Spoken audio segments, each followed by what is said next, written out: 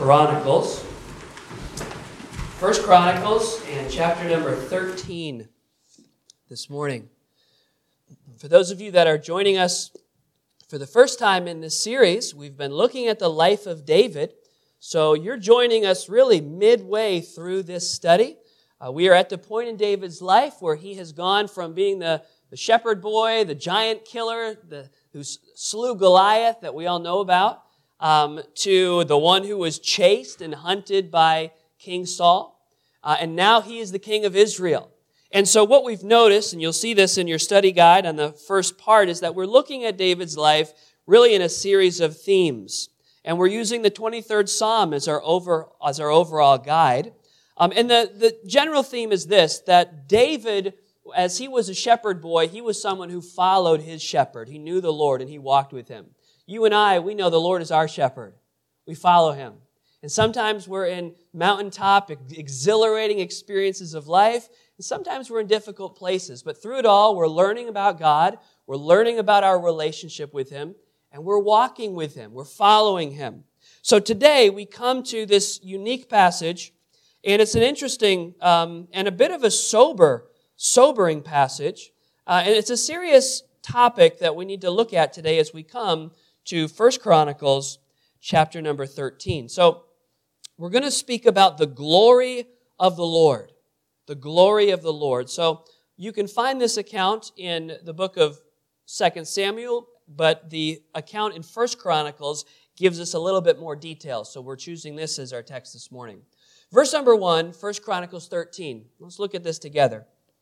And David consulted with the captains of thousands and hundreds, and with every leader. And David said unto all the congregation of Israel. So you see what's happened. First, he's assembled all of the leaders.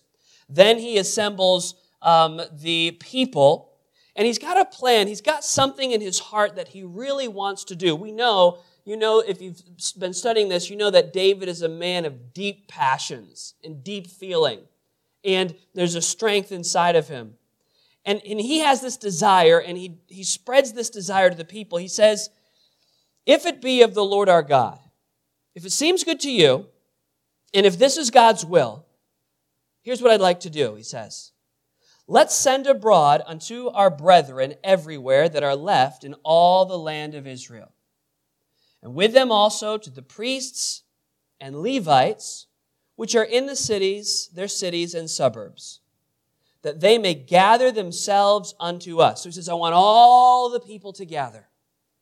And then specifically, I want you to get the priests and the Levites. Now, the significance here, of course, is that the Levites, they were the tribe. There are 12 tribes in Israel. The Levites were the tribe that were responsible for the worship of the Lord. Some of them would be priests. Some of them would care for the tabernacle, which was the place of worship. This was their responsibility. And so he says, let's gather everyone together for a great and significant gathering. Well, what are they going to do? Look at verse number 3. And let us bring again the ark of our God to us. He says, let's get the ark. Let's bring the ark back. Now, if you don't know a lot about the scriptures, we're not talking about Noah's ark. That would be different altogether. This is what we know of as, that would be quite the undertaking for them, would it not? But this is the ark of the, what do you know? The ark of the covenant. This is the ark of the covenant. This was of all of the worship furniture that was designed, that God had asked them to create, the Ark of the Covenant was the pinnacle of it all. In fact, in the tabernacle, the place of worship in the Old Testament, which would later become the temple, this Ark of the Covenant was kept in the very innermost parts. And this is where God would meet with his people. We'll say more about that. But the nation of Israel, they had stopped properly worshiping the Lord. In fact, look what it says.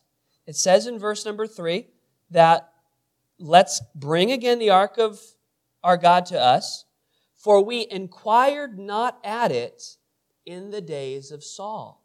So for a whole generation, the entire kingdom and reign of King Saul, the Ark of the Covenant was not being used in the worship of Israel.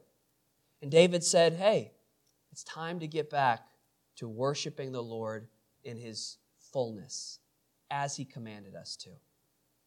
And all the congregation, I'm in verse 4 now, and all the congregation said that they would do so, for the thing was right in the eyes of all the people.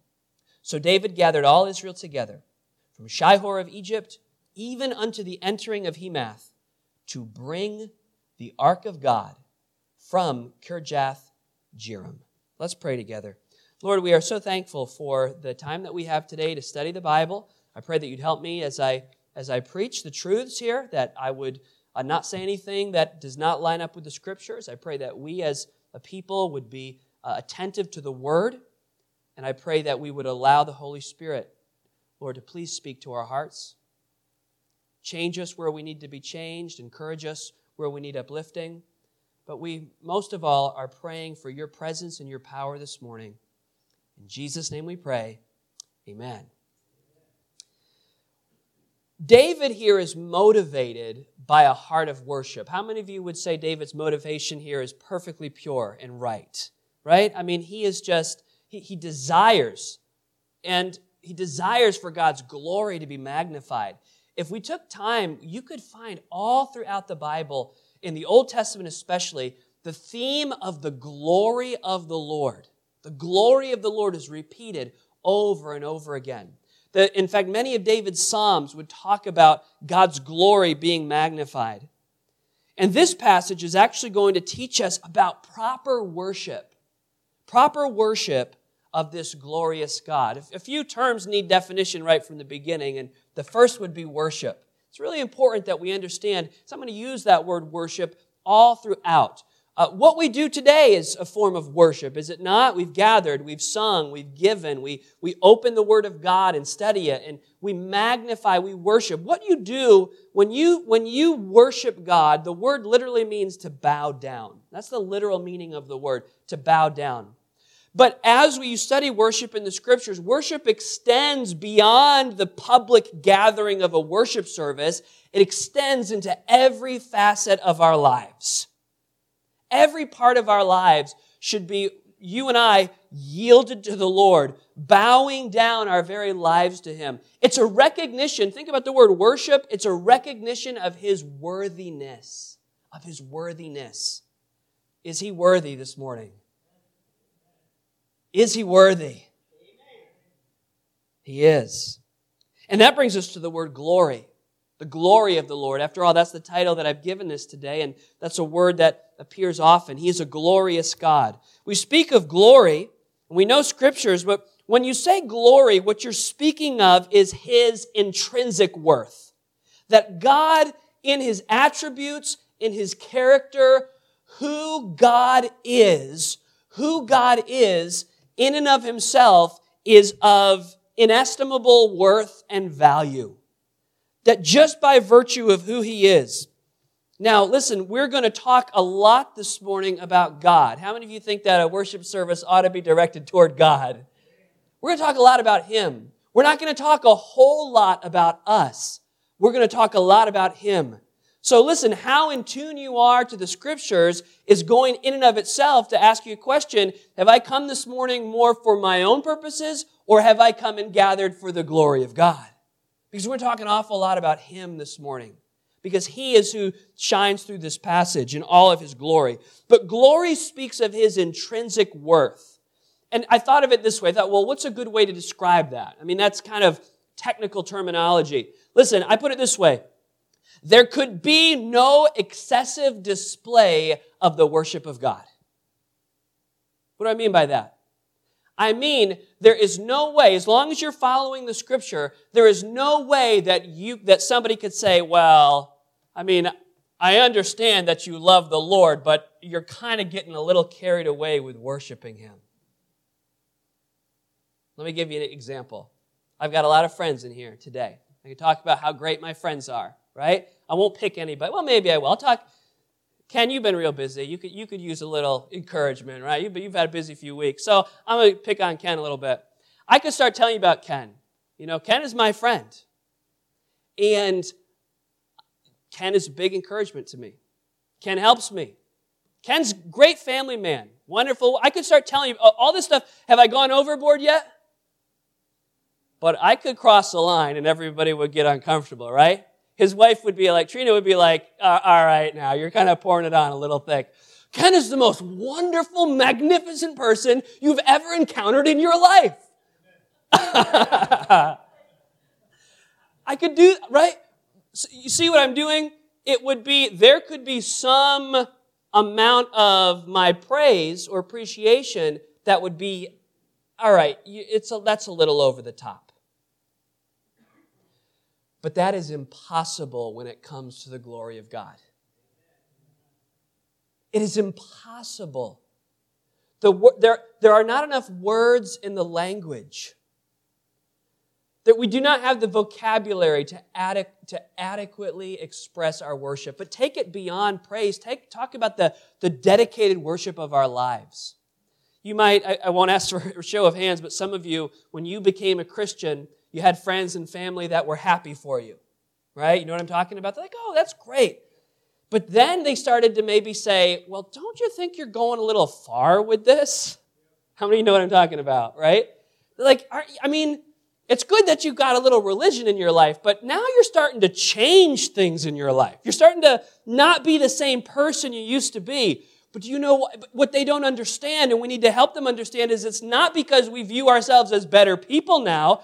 It's because we have come into greater realization of the epic, I'm going to use that word accurately, not in the pop culture way, but in the epic majesty and glory of our God.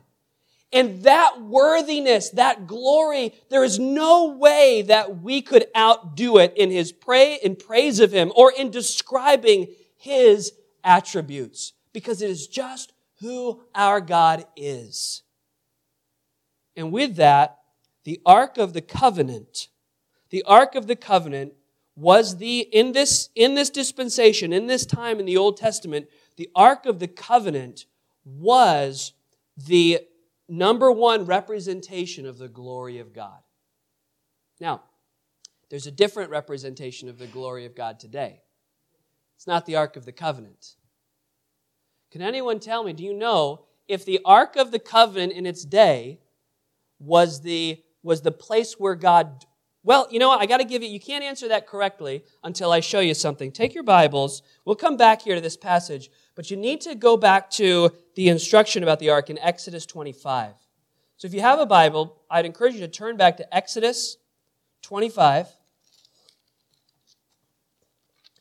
This is going to begin, the sermon is beginning really like a Bible study, and we'll have some pointed application in the second half, but look over to Exodus 25. In verse number 8, this is God explaining them how to worship. Verse 8, it says, and let them make me a what? What is a sanctuary?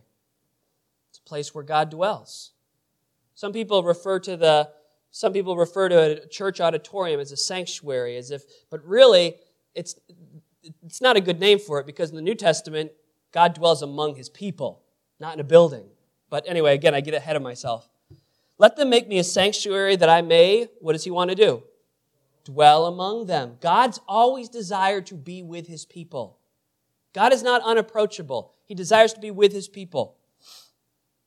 Verse 9, according to all that I show thee, after the pattern of the tabernacle and the pattern of all the instruments thereof, even so shall ye make it. Now look at verse 10. And they shall make an ark of shittim wood. 2 cubits and a half shall be the length thereof. So he's describing the Ark of the Covenant, and I should have put a picture up today, but most of you have seen those pictures of the Ark. It's really not a very large piece of furniture. 2 cubits and a half shall be the length thereof. That's a little under 4 feet. Cubit and a half the breadth thereof. It's about 2 feet. A cubit and a half the height thereof. But now you're going to overlay it with pure gold. Inside and outside. Put a crown of gold round about it. So there's some crown molding all around this. Now this is going to be significant. Verse 12. And thou shalt cast 4 rings of gold for it. 4 corners. Ring on this corner, ring on this corner, 3 and 4. In verse 13. And thou shalt make staves or poles of shittim wood, and overlay them with gold. And thou shalt put the staves into the rings by the sides of the ark, that the ark may be borne with them. So do you understand the point of putting those rings on the ark? What was the point? It was to slide the staves in, the poles in, and how was the ark to be carried? On the shoulders. That's what God said. Verse 15, the staves shall be in the rings of the ark, they shall not be taken from it. And thou shalt put into the ark the testimony which I shall give thee. And thou shalt make a mercy seat of pure gold. 2 cubits and a half shall be the length thereof, 1 cubit and a half the breadth thereof. And thou shalt make 2 cherubims. Those are angelic beings of gold. Of beaten work shalt thou make them in the 2 ends of the mercy seat. And make 1 cherub on one end, and the other cherub on the other end. Even of the mercy seat shall you make the cherubims on the 2 ends thereof. And the cherubim shall stretch forth their wings on high, covering the mercy seat with their wings, and their faces shall look one to another toward the mercy seat shall the faces of the cherubims be. And thou shalt put the mercy seat above upon the ark, and in the ark thou shalt put the testimony that I shall give thee. Now verse 22. This is important now. Verse 22. And there, would you say these 5 words? I will meet with thee. And I will commune with thee from above the mercy seat, from between the 2 cherubims which are upon the ark of the testimony, of all the things which I will give thee in commandment unto the children of Israel. The purpose, did you notice the construction of it? You have the ark, the rings for carrying it, 2 angelic beings on either side, made of gold, looking at each other. And what was that? Did you pay attention? What was in the middle? What did they call that? I hear it. What was it? The mercy seat. Who would, not really, but who would sit on the mercy seat? The Lord. So in the temple and tabernacle worship, as the high priest would go in, now listen, this is not how God operates today. This is a bit of a mystery to us. But in this day, God would come down, His glory would come into what was called the Holy of Holies, and the very presence of God would be over that mercy seat. And He says, that's where I will commune with you. Isn't it interesting that in order to commune with God, there had to be mercy? Because why? Because we are not worthy. We talk about His glory, we have no glory. We need His mercy to commune with Him, and that was the symbolism of the Ark of the Covenant. This is a holy, holy object. And David says, let's go get it. Let's get the Ark. Let's bring it back. And we're going to see a 2-part process of that Ark returning. But the first thing I want to show you today is this. The glory, we're talking about the glory of the Lord as seen in this passage. The glory of His name. I'm back in 1 Chronicles, and I'd have you look at verse number 6. 13 of 1 Chronicles, in verse number 6. They've decided this is a good idea. And I do believe the Lord is in this, because the Lord desires His people to have the ark. So they haven't made a mistake at all yet. The Lord is in this. And in verse number 6, David went up, and all Israel to Baalah, that is to Kirjath-jearim, which belongeth to Judah, to bring up the ark of God the Lord, that dwelleth between the cherubims. This is significant too. There's a lot packed in this little verse. The ark of God, Elohim the Lord. Literally, Elohim Yahweh. Elohim Yahweh, or Elohim Jehovah, the name of the Lord. This is all of the nations around them had their own Elohims. Elohim was the generic word for God. And so the Philistines, they had their Elohims. And the people of Tyre and Sidon, they had their Elohims. But he says, this is the ark that belongs to Elohim Yahweh. The name of God, Jehovah. The great I am that I am, as he revealed himself to Moses. He says, this is the ark. David describes that as the ark of God Jehovah that dwelleth between the cherubims. Now read the last part of the verse, if you wouldn't mind, out loud with me. Ready? Whose name is called on it. His name is called on it. In other words, as the ark was carried from place to place, as it was set down, it represented the name of the Lord. And so you and I, as we read this today, we might say, okay, so it represents the name of the Lord. Well, throughout the Scripture and today, the name of the Lord is of great, great significance.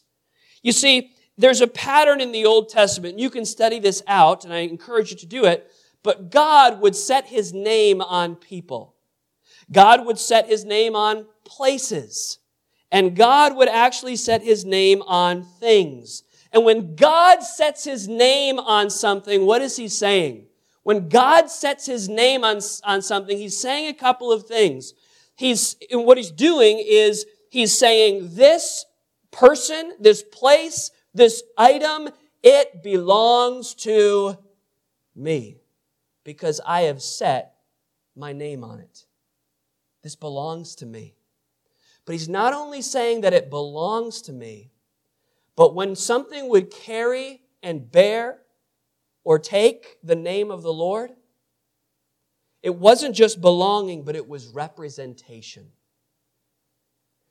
By bearing the name of God, the Ark of the Covenant not only belongs to God, but it represents God. The supreme glory of God is represented in His name. I have to give you an illustration about this. I hope you're sticking with me so far. You've got to be thinking about the name of God. And it's not just a Passover statement, but the name is not without significance. It signifies belonging and representation. The supreme glory of God. This happened many years earlier. Do you see on your handout, and you should have it on the screen, is the book of Exodus. The book of Exodus, God is speaking to Moses. And you'll see in chapter 33, verse 17, the Lord said to Moses, I will do this thing also that thou hast spoken. He says, Moses, you found grace in my sight, and I know thee by name. Moses, we know each other. And Moses said, I beseech thee. He says, God, in verse 18, I beg you. I beg you, God, what? Show me what? I want to see your glory. Show me thy glory. And look what God says in verse 19. He said, I will make all my goodness pass before thee. Wow. And then notice what he says next. And I will proclaim the name of Jehovah before thee. He says, I want to see your glory. He says, okay, I will let my glory pass. And one of the things I'm going to do is as I go before you and show you my glory, I will make a statement. You will hear my name, Jehovah. Now, if you skip down to chapter 34, this actually happens. Chapter 34, across the page on your handout, it says that the Lord descended in the cloud and stood with him there and proclaimed the name of the Lord. Capital L-O-R-D, Jehovah. He proclaimed the name of the Lord. And the Lord passed by before him and proclaimed. Ready? Let's read it together. What did he proclaim? Begin. The Lord. Try it again. Ready? The Lord. The Lord God. Merciful and gracious, long-suffering and abundant in goodness and truth. He says this, I'm just going to say the sound of my name. Oh, there is a wonderful name, and that is the name of our Lord God. When we say the Lord, when we say God, we're talking about the creator of the ends of the earth. We're talking about the one who flung the stars into outer space. We're talking about the one who has control over everything, the omniscient one, the omnipresent one, the omnipotent one, the one who has all of our lives as he knows the beginning from at the end. He is Jehovah. He is self-existent. He is eternal. And He is worthy of supreme glory. And just the mention of His name is glorious. And then to think of this, we have revelation that they did not have, that there is a name that's even greater than Jehovah, and that is the name of what? Well, what name is that? Yeah. Say it again. Jesus. Jesus. God hath given Him a name that is greater than any name, a name above all names, the name of Jesus. But it's a wonderful name. And listen, think about this, as the people of God carried that ark, everyone would look at it and look at that ark and say, that ark carries the name of the Lord. That ark takes the name of the Lord. That ark possesses, it's descriptive of, that ark of the covenant represents the name of the Lord. But friends, we don't live in the Old Testament, we live in the New Testament. And God doesn't dwell in an ark. God doesn't dwell in a tabernacle. Where does He dwell? In the lives, in the hearts of the believers. Do you understand what I'm saying this morning? We don't possess an ark. We are the ark of God. We carry the name of the Lord. As by carrying the name of the Lord, we say we belong to the Lord, but we also represent the Lord in our lives. That gives a lot more significance to the statement, thou shalt not take the name. Take it. Carry it. Not just speak it. Possess it. As they would carry around, thou shalt not take the name of the Lord thy God in vain. See, that statement is so much more than just a slip of the tongue that uses the name of God casually, although it certainly entails that. But the idea is that as the people of God, we take it, we carry it, we bear the very name of God on our lives. Let's not take that name in vain. Let's not live in a way that the name Christian, the name believer, is meaningless to all who see us. That's taking His name in vain. A life that is supposed to represent God, a life that is supposed to reflect His glory, and we just take it in vain. Cause it to be meaningless. Remember, this is all about His glory and our place in reflecting that glory. So as we saw in verse number 6, in this passage, the glory of the Lord is represented in His name, the glory of His name. But now we see a very important part, and this is a difficult section, and this is the glory of His holiness. His holiness. Verse 7. And they carried the ark of God in a new cart. Somebody had a great idea. You know what? You know what we should do? If we're going to move this ark of the covenant, we are not going to just stick it in any old cart. Right? It's way more worthy of that. And people are like, yeah, that's right. Somebody get me a brand new, never been used before cart. Get one. Now, the motivation sounds good there, does it not? It's a new cart. Get a new cart. So they do, and they place the ark on this cart. Now, what's the problem? Anybody notice the problem here? How is the ark supposed to be carried? It's supposed to be carried by the priests. When I was a teenager, we'd say, big diff, right? Like, what's the difference here? What's the big deal? They carry it. I mean, after all, we did a new. This is like, and this, by the way, is all. There's a pattern about God's holiness all throughout the Scriptures. Cain and Abel. Cain and Abel. God says, "Give me a lamb as a sacrifice." Cain says, "Well, what's the difference? I'll give you the fruits and the vegetables." In the book of Exodus, some guys named Nadab and Abihu. There's supposed to be a special fire that was used for the worship of God, and they say, "Not a big deal. The fire's going out. We'll take this fire from over here. We'll use this. Not a big deal." Well, you can research those accounts and hear how they ended. Neither of them ended well. This is a similar story. Great motivation on the part of the people. They're actually engaged in a good work. We're going to see next time we gather, that the ark is going to be brought in. This is a two-part account. But they don't follow God's word. By not following God's word, catch this now, by not following God's word, they disrespect and dishonor His holiness.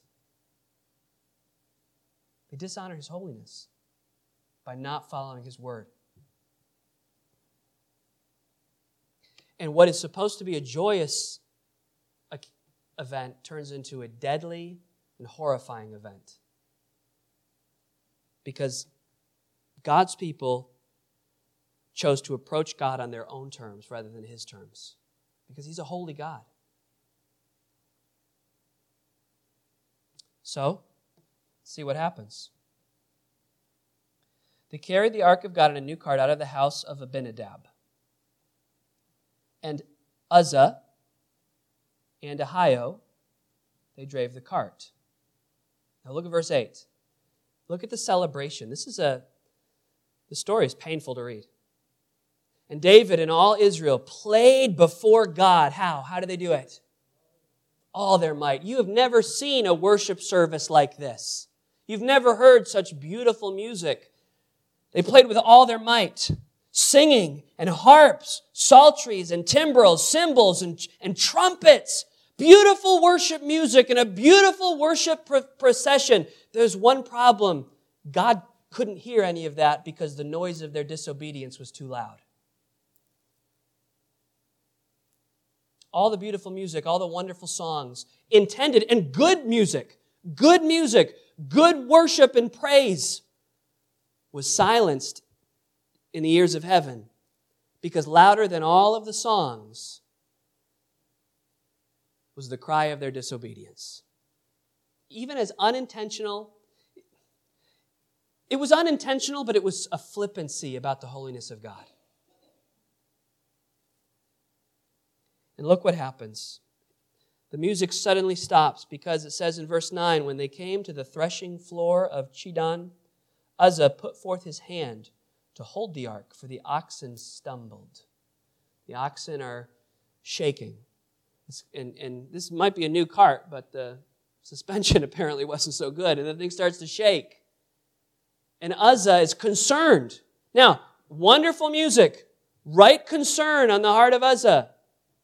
And as that ark shakes, Uzzah reaches out, and he puts his hand on the ark of God's holiness, the ark that carries His name. He puts his hand on it to stop the shaking and to protect it from falling off. And in that moment, the mood changed dramatically.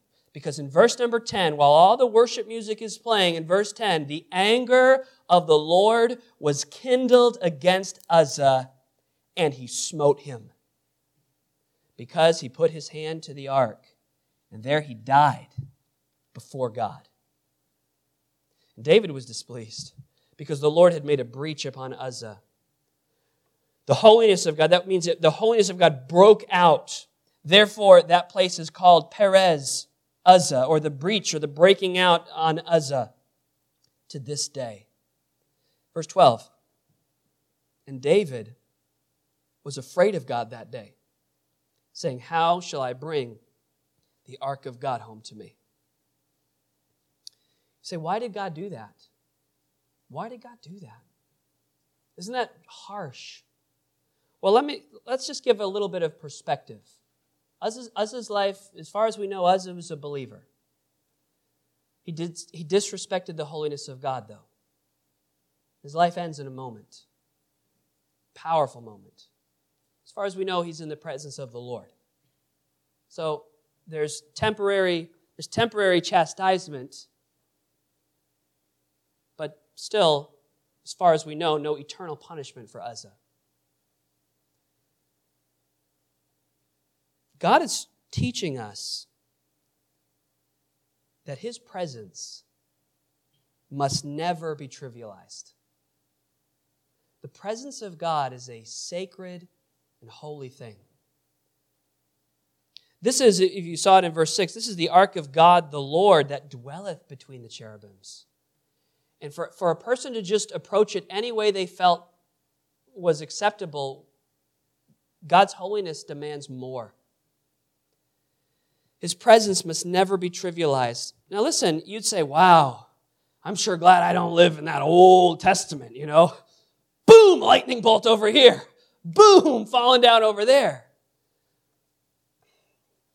Friends, the holiness of God is just as real today as it was then. And the holiness of God, if anything, you and I understand His holiness more than they did. We have greater revelation of His holiness, yet we are in a more flippant generation. In fact, let me give you this New Testament passage, 1 Corinthians 3. 1 Corinthians 3 and verse number 16. Know ye not, don't you realize that ye are the temple of God? He's speaking to the church. That word ye, it was a technique in the King James to use ye when it's plural. He says, don't you all realize that you're the temple of God? And that the Spirit of God dwells in you? He's speaking to a church just like our church. Paul is writing to a church. He says, don't you realize there is no temple today. There is no ark today. You are the temple. There is no mercy seat. Your heart is the throne room. Your heart is the mercy seat. That God dwells in you. It's a miracle.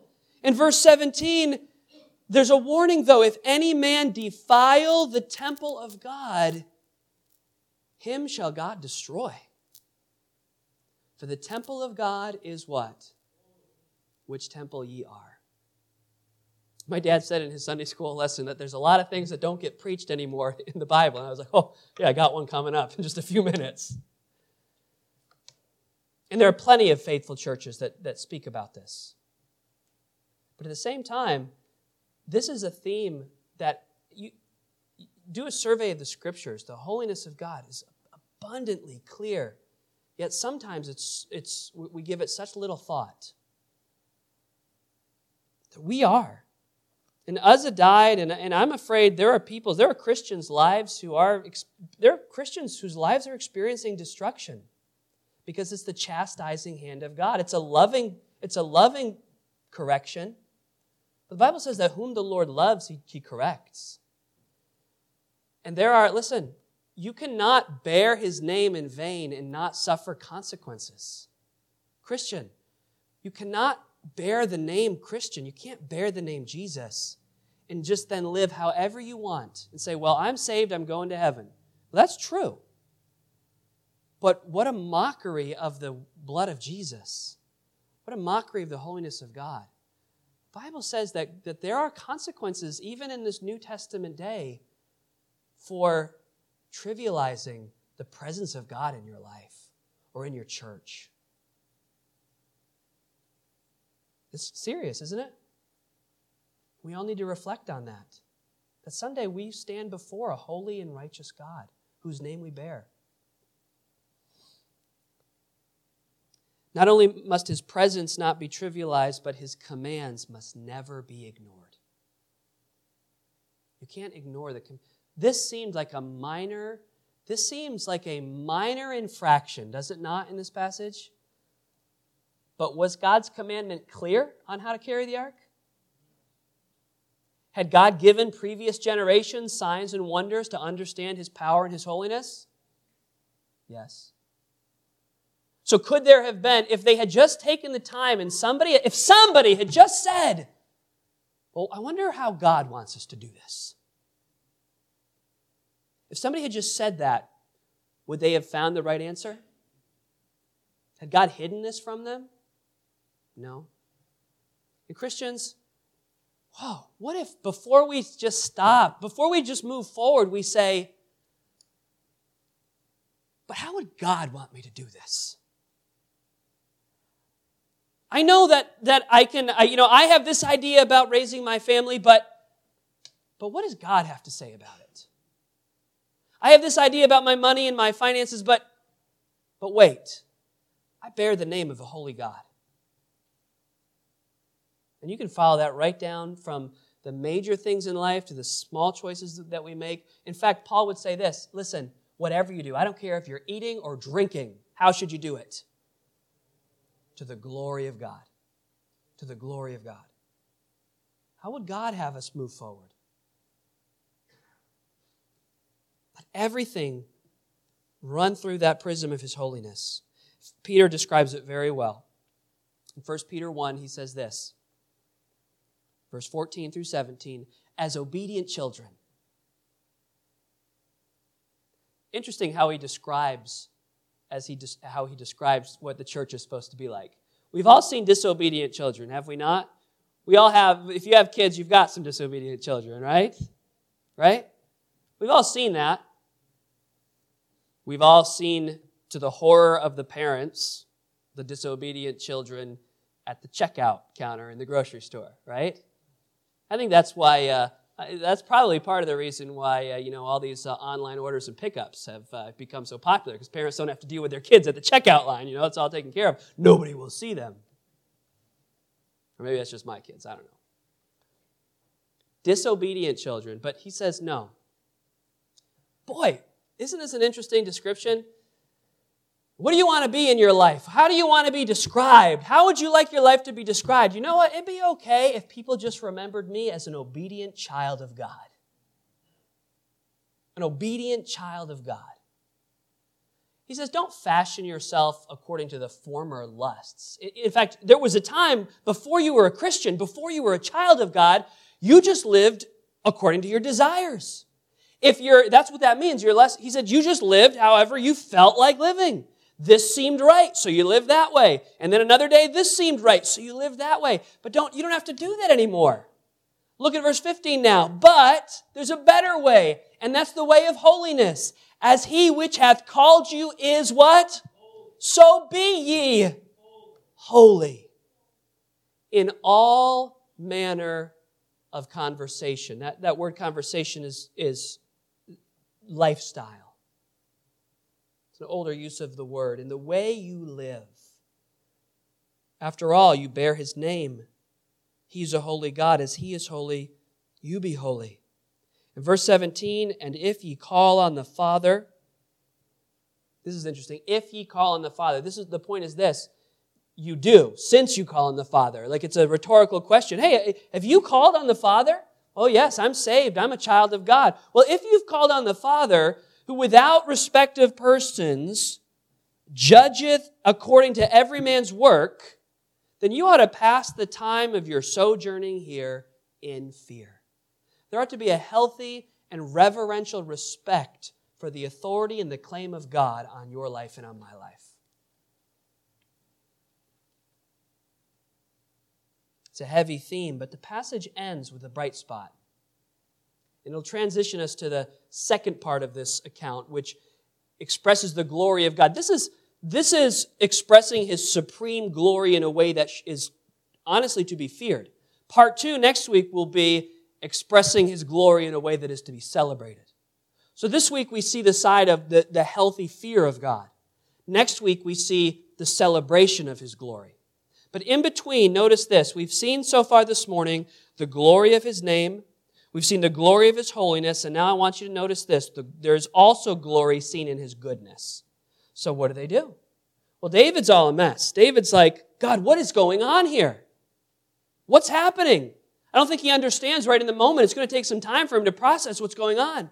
So just, all right, get that somewhere. And I just happened to think that there was this guy's house that was nearby. Well, we can't leave it outside. What are we going to do with it? And I don't know if I would have volunteered to be on the transport team after this had just happened. Okay? I don't know if I would have signed up for that. But they had to move the ark. And it says here in verse number 13, David brought not the ark home to himself to the city of David, but carried it aside into the house of Obed-Edom the Gittite. Oh yeah, old Obed-Edom, famous Bible character everybody knows about. Obed-Edom. His house is just, Uzzah's dead. They pick the guy up and bury him. Everybody's 50 feet away from the ark. And David's like, all right, take it. It's going to your house. Going to your house. The ark is going to your house. Boy, I'm sure Obed-Edom's kids were really well behaved during the time the ark was there. I'm sure they watched their language in that house. They said their prayers in that house. But something really cool happens. The ark goes for a little while. It hangs out with Obed-Edom. And look what it says. It says in verse 14 that the ark of God remained with the family of Obed-Edom in his house for 3 months. And the Lord blessed the house of Obed-Edom and all that he had. There's a glory in his goodness. Obed-Edom, I can see him at first. He's really, not at first, for 3 months. He's afraid of that ark. But he gives it a place of honor. And God wants to show them something. That when God's presence dwells among you, in accordance with his word, life just can't get any better than that. Can you imagine Obed-Edom? The family starts to notice after a week or two, things are pretty good around here. It wasn't like this before. Mom, I didn't know you could cook so good. Wow. We went out to gather from the garden. I've never had such a bumper crop. You won't believe, Obed-Edom comes home, you won't believe how much I got for that old mule I sold yesterday. Things are just going well. Things are just going good for Obed-Edom and his family. Why? Because they were enjoying the presence of God in their lives. Listen, yes, there is a healthy fear and reverence for the glory of God. But ultimately, God's desire is that you and I would enjoy a wonderful relationship with him. That's his desire. Do you remember? We read this at the beginning. Back in the book of Exodus, the whole reason God created the tabernacle and created the ark was because he wanted to what? Do you remember what it said? He wanted to what? Yeah, he wanted to dwell with the people. He wanted to be with the people. It wasn't God's desire to say, let me show them my power. You think you're smart? Boom, dead. That's not the point. The point is, I want a relationship with you, but you cannot have a relationship with me, God says, unless you come on my terms, unless you reverence my holiness, unless you understand who I am. In fact, 2 Corinthians describes this in our context for the New Testament. In 2 Corinthians 6, verse 16, we are reminded, what agreement hath the temple of God with idols? He says, ye are the temple of the living God. As God hath said, look at this, we're the temple of God, and God hath said, read it with me, I will dwell in them and walk in them, and I will be what? Their God, and they shall be my people. Now because of this, verse 17, you need to come out from among them. Be separate, saith the Lord, and touch not the unclean thing. In other words, it begins with entering into a relationship. Then it continues by walking in obedience. And what happens is we have a relationship, a wonderful relationship, and I will receive you. And God's ultimate desire, verse 18, and will be a what? A father unto you. And ye shall be my sons and daughters, saith the Lord Almighty. But you can't just approach him any way you please. He's a holy God. Say, well, Ethan, all right, I get it. God is holy. God is to be feared. But he wants me to come to him on his terms. He wants a relationship with me. I get it, but there's no ark, right? There's none of that. So how does this happen? Jesus. It happens through Jesus. Because Jesus, stay with me now, this is the final thought. Jesus made a way for sinful people to approach a glorious God. Talk about the mercy seat, we sang that song. His mercy is more. Paul would write, where sin abounded, grace did much more abound. Jesus made a way. Romans 3, verses that many Christians know. Romans 3:23. Could you read that with me? Begin. For all have sinned and come short of the glory of God. All have sinned and come short. Remember, we're talking about His glory. Uzzah is a powerful reminder that humanity falls so short of the glory of God.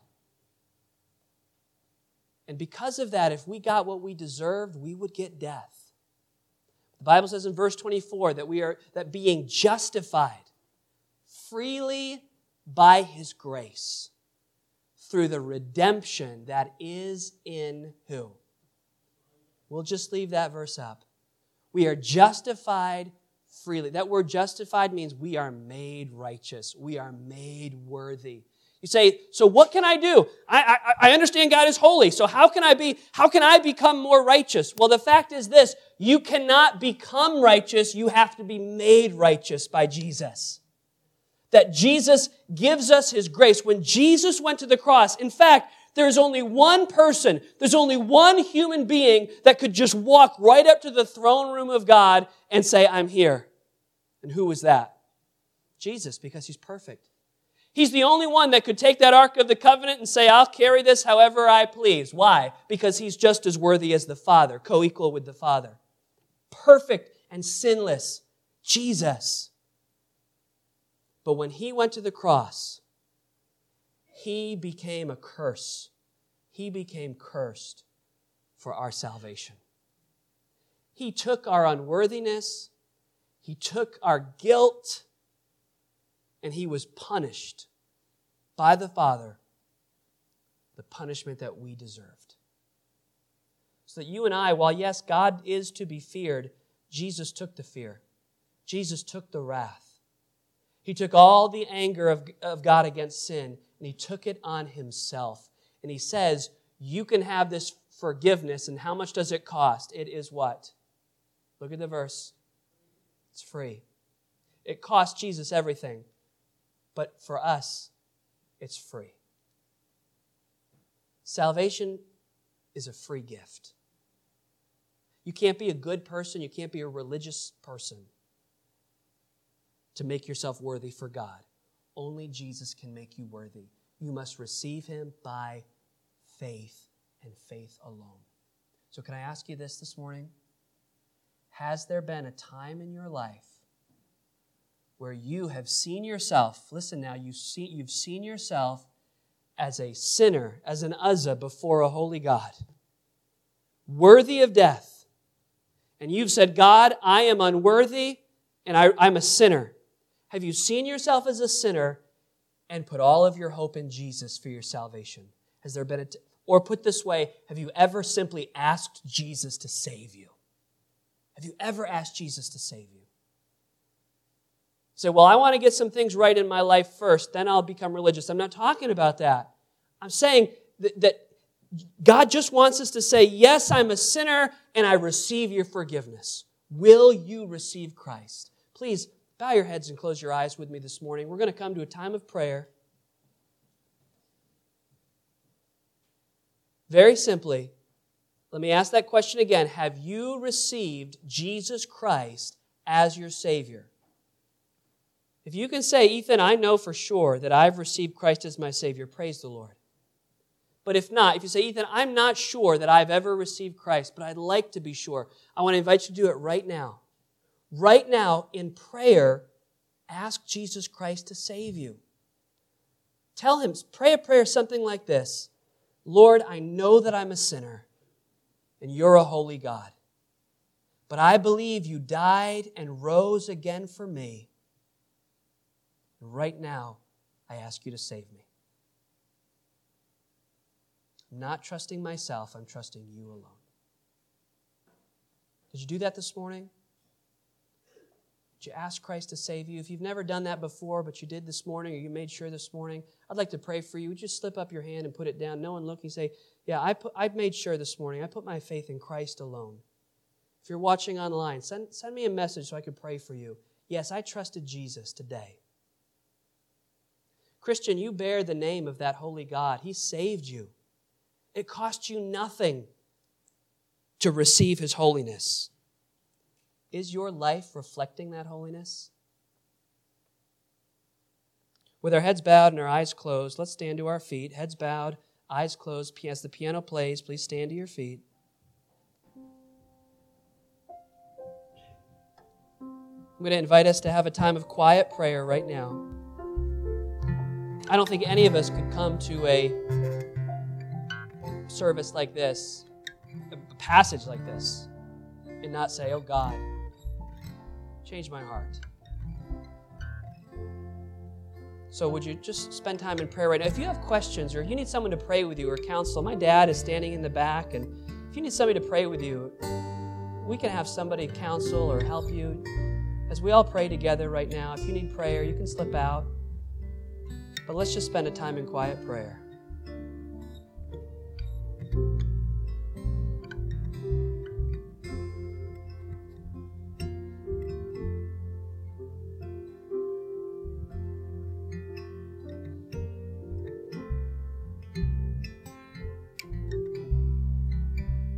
Oh God, we pray that you'd give us a greater glimpse of your glory and your holiness. May we dedicate our lives. May our passion be to reflect your glory to this world around us. Lord, there are some in here this morning that are making decisions now. They're changing things in their lives. Just pray that you would help them, encourage them to walk in your blessing. Help this church to always reflect your glory. In Jesus' name. As we sing